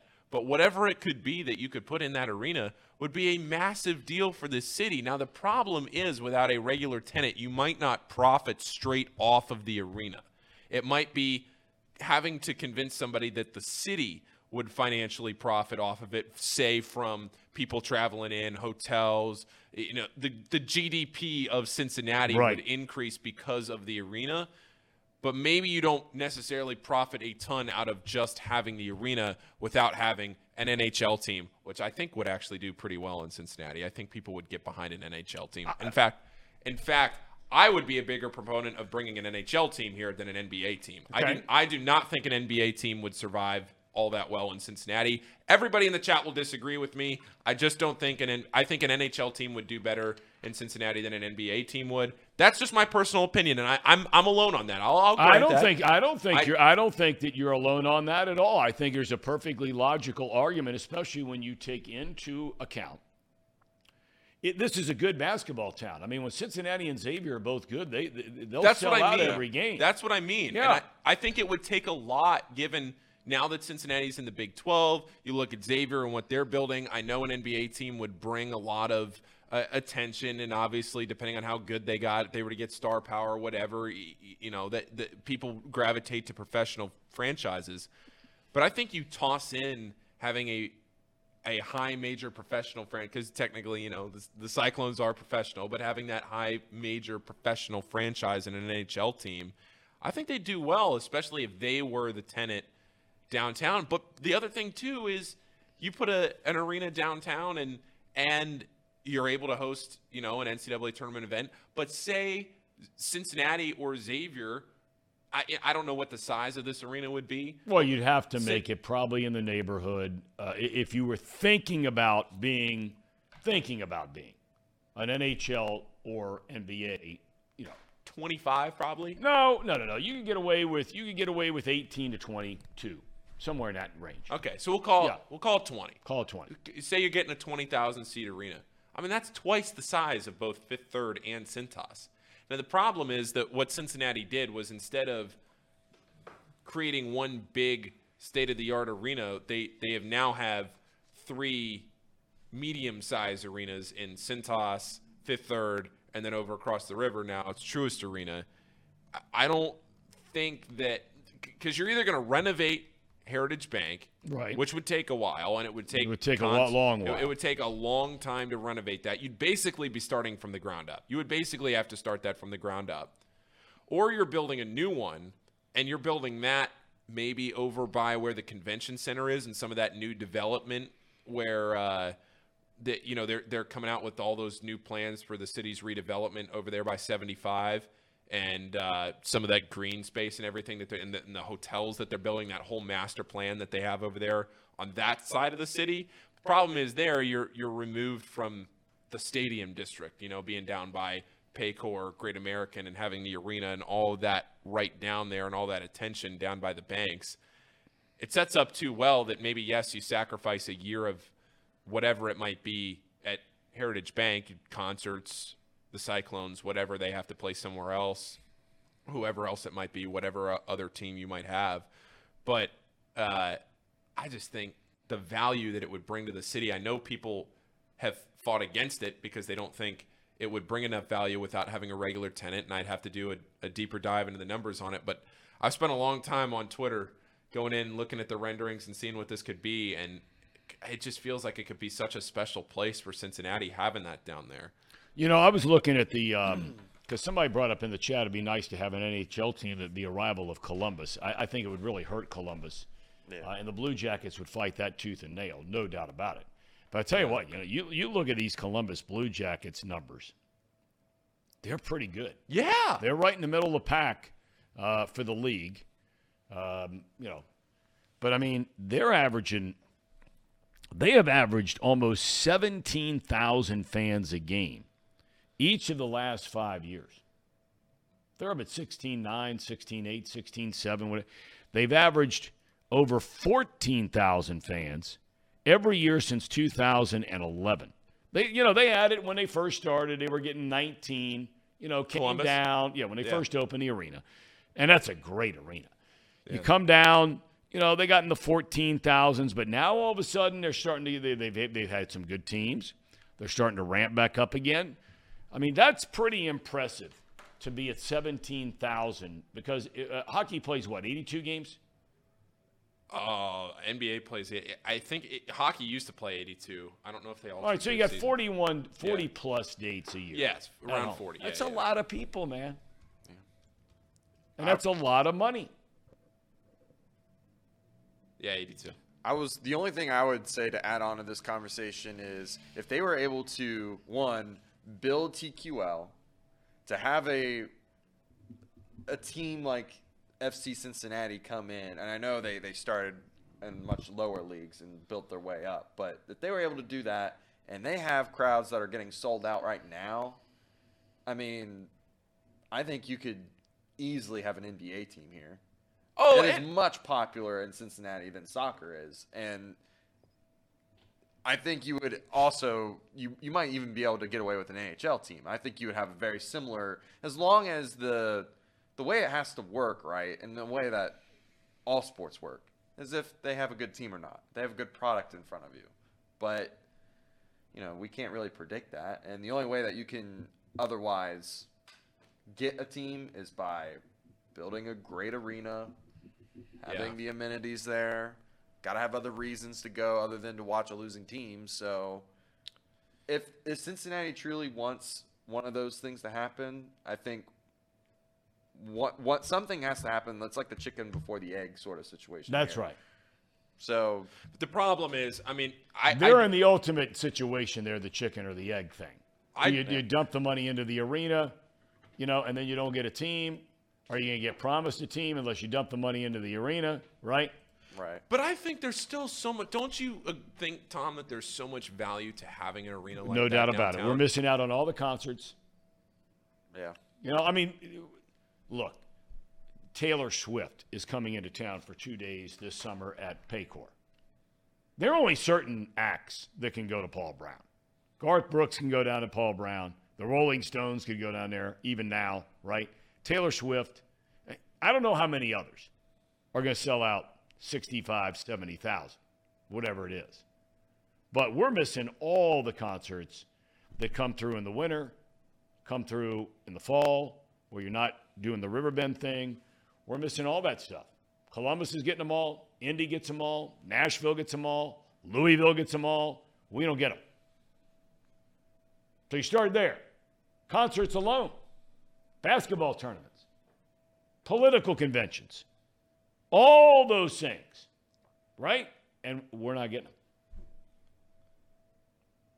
Is it possible, like you were saying it had to be private funded, is it possible to have like a committee instead that like, because there's people like a committee that owns teams, right? What if they had a committee that owns that arena and they had I don't know. Well, I mean, some of it, yeah. I mean, it would be a joint venture, public and private funding. It would just depend on the split of the two, given how much Cincinnati is already paying. I mean, it was crazy when I was going down, and everybody that lives in Hamilton County knows this, but it just had never hit me until I was doing it when I was going in a couple of months ago when I thought I was going to buy a car, and they quoted me on a car, and the guy asked me, do you live in Hamilton County or Butler County? Because the dealership was right on the edge of the two, and I said, well, I live in Hamilton County, and he said, oh, well, it's going to cost you this, not that. And I said, what? And he goes, yeah, that's your Bengals tax. I said, oh, well, yep. That checks out. That makes sense. All right. So, yeah, I just think I think having an arena, I understand the hesitation to it. I do. I've spent enough time reading about it. I understand the hesitation to it given the arenas that are already there. I would probably push back a little bit on the concerts, Tom, because I think Cincinnati does get the concerts. It's a problem that the acoustics are not good at Heritage Bank. Heritage Bank is not a good place to go to a concert, but we do get a lot of the big acts to go we to get Riverbend. some, but we don't get all of them. Yeah. I mean, Columbus gets all of them. Indianapolis gets all of them.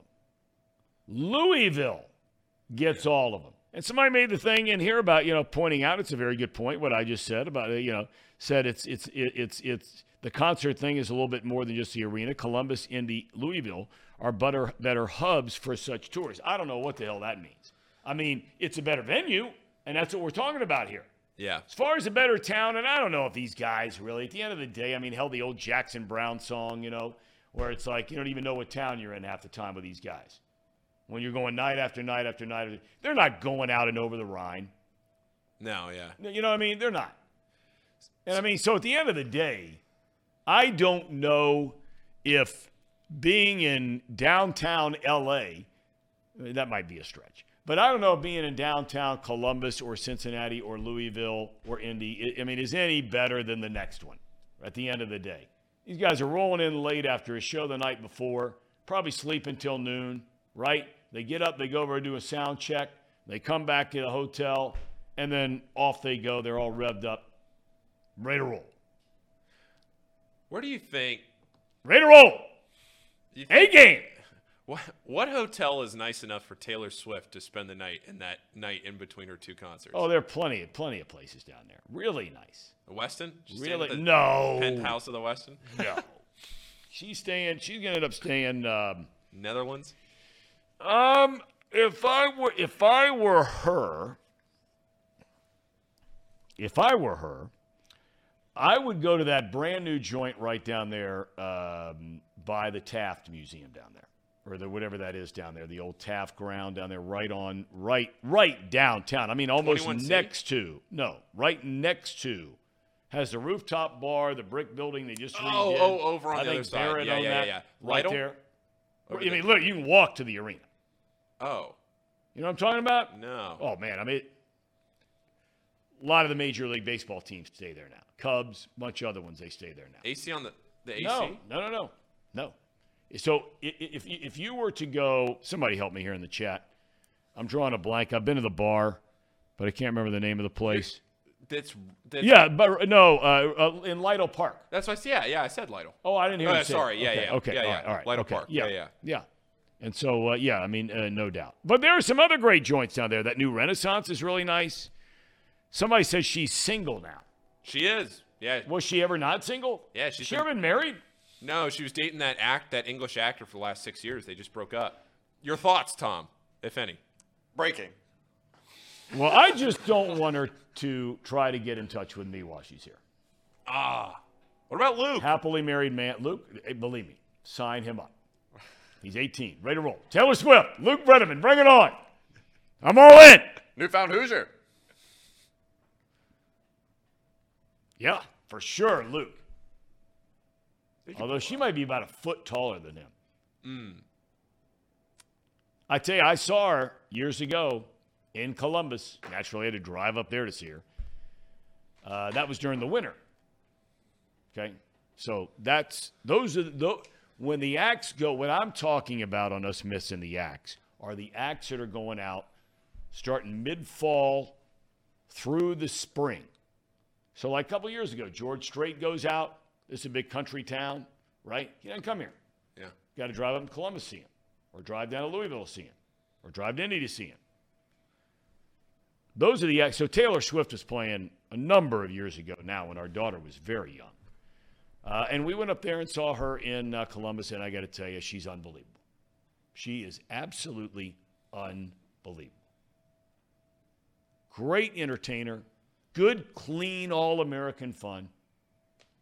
Her show is spectacular. The sound is amazing. She is on her game. So I give it up to her.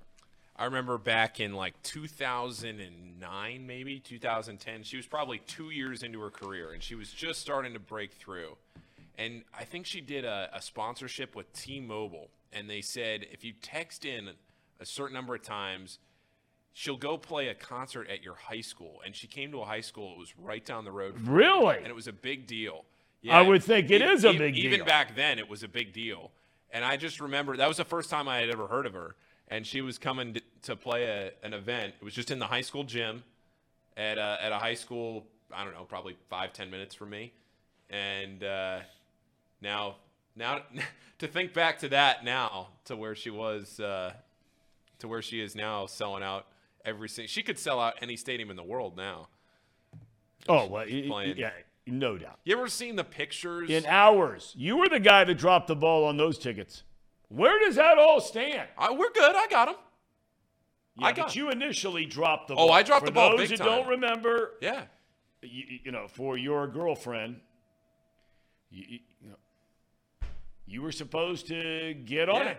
Yeah. And you dropped the ball. I thought it was spam. I didn't think I was lucky enough. I didn't think I was high enough up the food chain. But I thought it was spam, and I got on it. Yeah, we're all set. I corrected the issue. We're all set. We're all good. So we're going to the first night, not the second night. I don't know if they're both going to be the same concert. I hope they are. Because Garth Brooks did that last year. He added a second night. Yeah. He added the first night, and the first night was way different than the second night. No doubt. We were at the second night. We had the tickets to the original, and that was unbelievable. That was the best concert I've ever been to. That Garth Brooks concert last year, Paul. Yeah, Brown, he's fantastic. Paycor. He oh is my a great God, show. Tom, Another guy, awesome. if you have a chance, you know, there's some of them on, you know, if there's a bucket list for concerts, and I don't care if you're a huge country whatever, right?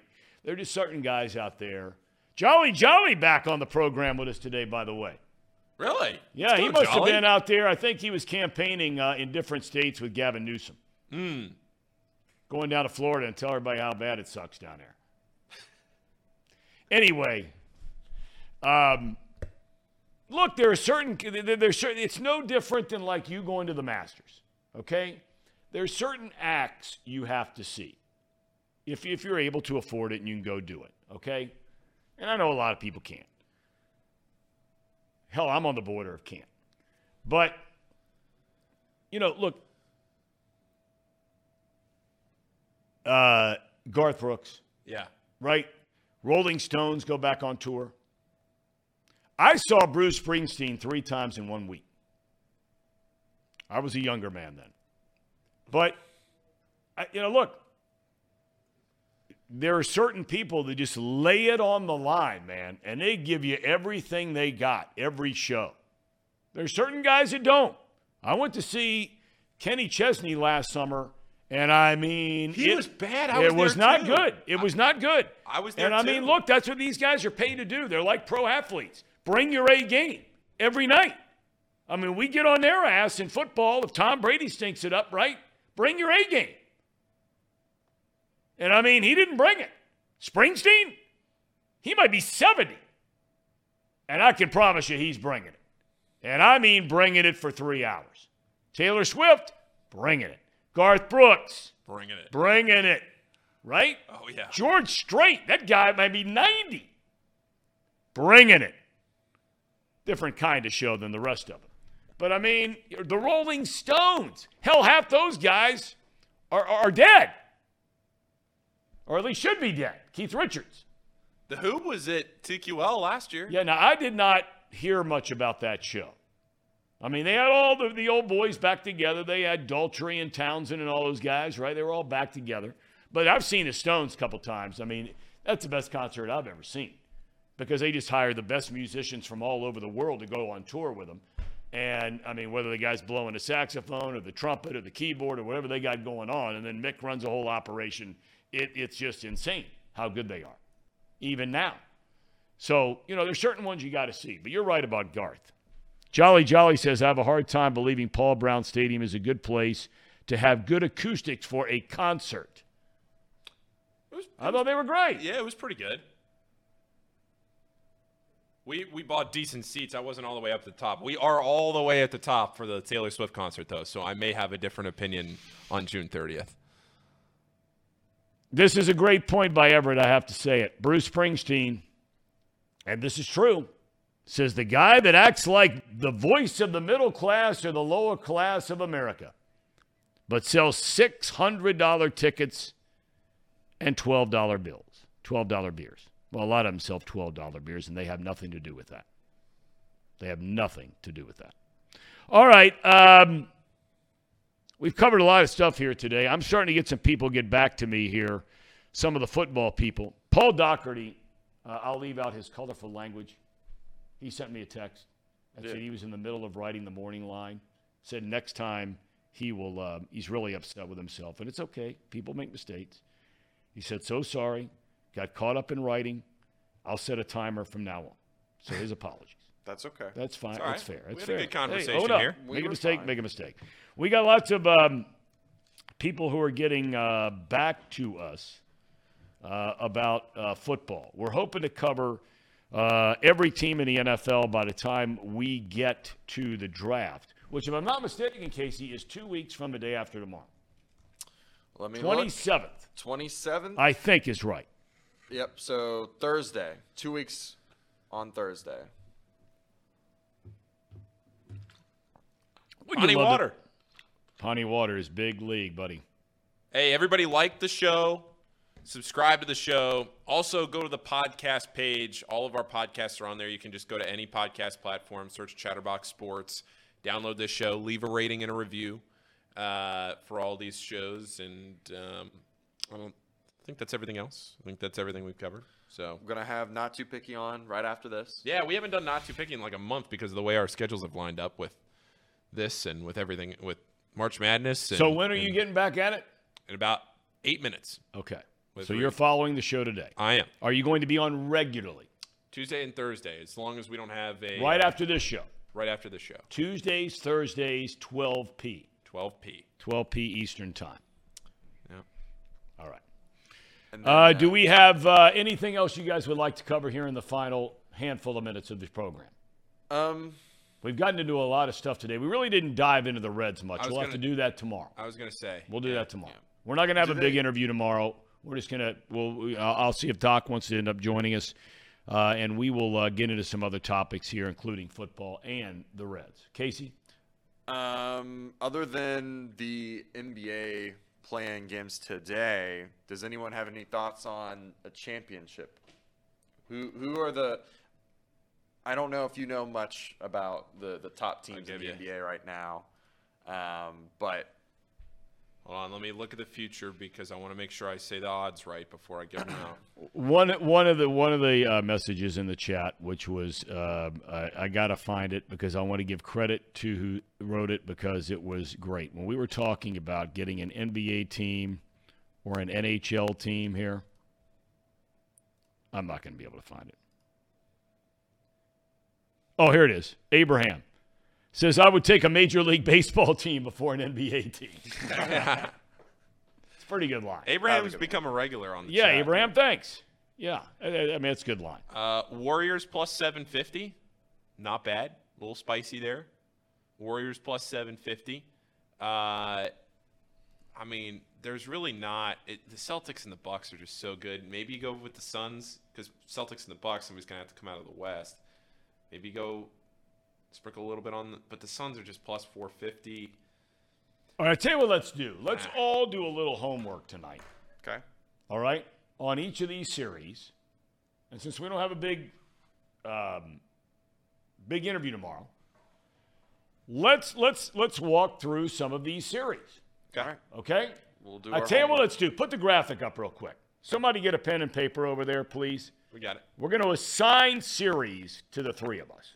So you don't have to read about every one of them. All right? I can give a scouting report. If you guys want to read about all of them, read all. I'm going to read about all of them. Or do you want to just read about all of them?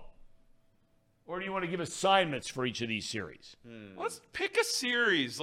Because maybe one of these teams goes, makes a deep run in the postseason. And we can. Tell you what let's do. Let's pick the 4 series in the West. Okay? To talk about tomorrow. All right. Fair enough? Okay. So, whoever you want to put in there that's going to face a top seed Denver, or whoever's going to win the game tonight and is going to face a number 2 seed Memphis, the other 2 are already determined. That Phoenix Clippers series is a very interesting series. And how about that rivalry series there? I mean, those 2 teams are separated by what? Hour and a half? Sacramento and Golden State? Yeah. That's a good we'll one. get into the Western Conference playoffs tomorrow. We'll do the Eastern Conference playoffs on Thursday. Brian says, Tom, I can't believe you didn't chastise me over the Springsteen politics comment. Nope, I do my best not to get into. I've not seen Springsteen since he went, off the rails, but his concerts are just, they're unbelievable. They're unbelievable. Okay. Do we have a cherry on top? Or no? It's Jim Breach's birthday today. Really? Yeah. Yep. Boy, one of the all-time great guys. Boy, and he had a hell of a career, man. Yes, he did. That guy was money. But he is a fantastic guy. He's raised his family. I don't know how many children he has. He has a ton of kids. He's raised them all out there in Anderson. Let me see this real quick. I'm trying to remember how many he had. Been a while since I'd seen him.